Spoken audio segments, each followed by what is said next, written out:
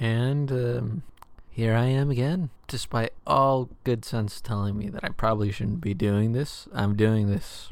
So today I wanted to talk about something that isn't really inappropriate, which is how I came to identify as polyamorous. I don't know, I just don't really know what this podcast is yet, totally. So I thought for this third episode I'd get something a little more personal. I honestly can't even remember now. Oh wait, no. I guess I got pretty personal on the last one too, but that's not something I'd ever discuss with someone in public. This is something that I would probably talk to someone I know too about. It all started back in, I think, 2017, which I mostly remember as the year that the Nintendo Switch came out. But it was the last year that I had dated someone monogamously, and despite feeling like everything was going alright and that I thought it was going somewhere, it just kind of ended all of a sudden. And part of the problem too is I was dating a coworker at this place I was working at, and I was just not my best self at my job, and they saw parts of me that were not particularly great. But after that, though, I just didn't really know why I was dating anyone. And during that time, I had listened to an audiobook for a sci-fi classic called Stranger in a Strange Land by Robert A. Heinlein. It's a really good book if you haven't listened to it. It's actually also, too, the reason why I'm recording this as well is just because I started re-listening to the audiobook. But that book, it does have a lot of stuff, and it has stuff about polyamory that I'm not particularly about. Like, it's a lot of that kind of hippie commune, we can live off the earth kind of attitude, which is not what I'm really about. I'm not going to get into my own politics outside of the relationship dynamics and whatnot, but yeah, it was one of the first things that made me start thinking, though, that maybe there is something more to love and sex and the way that we express that and share that with other people. Because when I look back on it, I think about my ex-girlfriends and like the ones that I really did date and got to know. I think I still, I love them, right? It's not like I'm in love with them, but I love them in the sense that I hope that they're well and that they find happiness in their lives. The other thing, too, about Stranger in a Strange Land, I'll just call it Strange Land from now on, is that it also brought up some other bizarre thoughts I'd been having about, the uniqueness of the human race and our ability to comprehend and talk to one another with language and express ourselves through art and sex. It really resonated with me, especially seeing as I don't know if I should be admitting to this, but I'm a communications major, which this podcast could probably only speak ill on me as a communications major, because I am terrible at communicating even into this fucking microphone. But so anyways, that book really kind of, it brought together a lot of things I had been thinking about up until that point. And then I took a trip out to a place that I just decided I'm not going to name. And I was staying at a friend's place. And while I was there, I was using Tinder. And it's funny because I wouldn't have met this person necessarily because of Tinder, but it was more because that I had run out of likes on Tinder for the day, and they were the last person, and I was like, oh well, I can't do it, and I do think they're pretty attractive, so I read their profile, and they had their Snapchat in their profile, so I thought, well, why don't I download Snapchat and see if they'll message me back on there.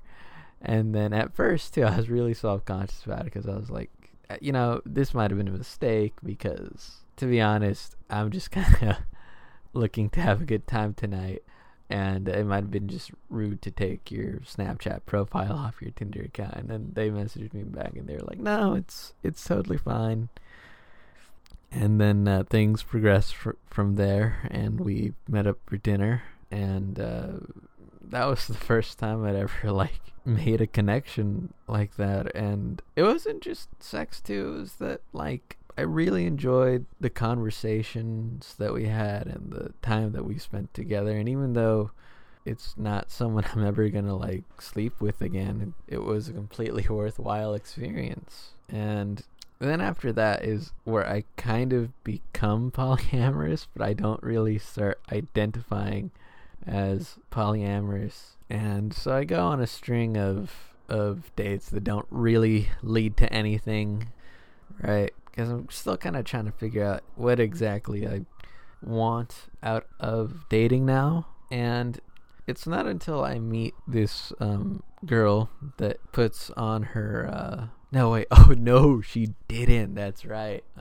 I'll call her Allie. So Allie actually didn't write this on her bio.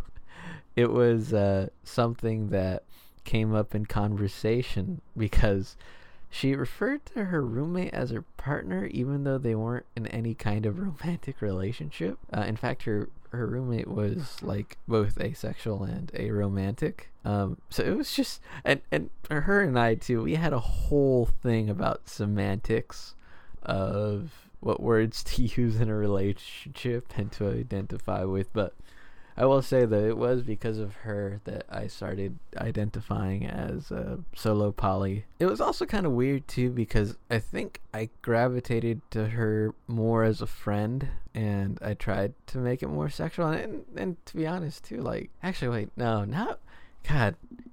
See, for me, like, the weed is meditation. I don't know if I mentioned that I'm high.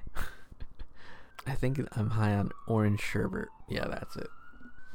Anyways, I'm realizing like I can't romanticize the past right now, I think, because I'm seeing it clearly. And I mean, it wasn't a bad relationship. It's just like, yeah, sexually we didn't really have anything in common. We didn't really want the same thing out of dates so much. Like, she didn't like making out. Oh God. But so then after that though, that's how I identify as solo poly. And I identified as solo poly until I met my current primary partner.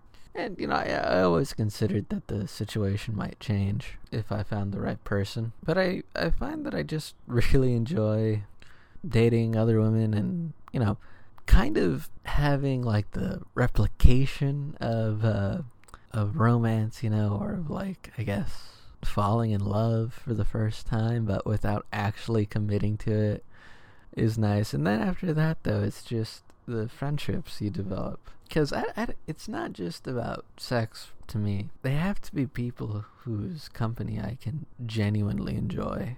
Like, my primary, I was telling her about a date I was going to go on soon, and I was telling her that it was with a friend. And she's like, "You're dating your friend?" It was in text, so I don't know how she meant it, but that's how I read it. And I told her, yeah, I'm dating my friend. And she's like, why isn't she your primary then? And I told her, because I don't really have all that much in common with her. But the other thing, too, I like about being polyamorous is with my partner. And this is, I was originally going to make a whole episode about why I don't like cuck stuff, and I guess I'll just make it this as well. Is, to me, it's like, I don't know, it's just, for me personally, a weird thing to fetishize, and I totally get that. I don't know if my mic is picking up stuff that my neighbors are doing. Anyways, that's one of the few fetishes where it's like, I'm not into it, but I guess I understand the psychology of it well enough where it's like, at least if the people that are into it, the ones where it's like, you know, they understand that it's role play. I've read some stories of people that try to take it too far because they don't talk to their partners about it before actually trying it. And I don't know if those stories are true or if they're made up, but the moral of the story is just talk to your partner about it before you actually do something that they might not like. Yeah, but anyways, it just doesn't really bother me, the idea that my partner would be sleeping with someone else. Nor does it particularly make me horny is the words to say there. I'm so fucking high right now.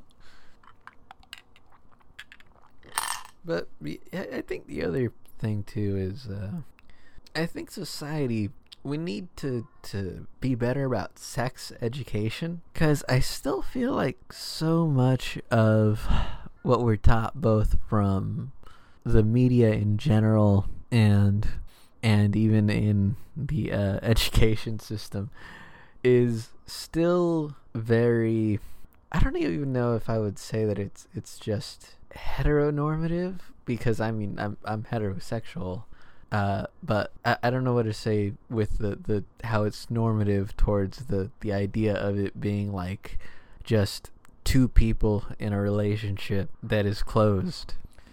But it's the standard, I guess you could say, right? It's we're still largely taught that there's like this standard, and I feel like even in the media where they show LGBTQ characters, right, there's still like this standard of like, well, it's two people, they get together and they adopt a kid, or if it's two women, maybe one of them gets impregnated.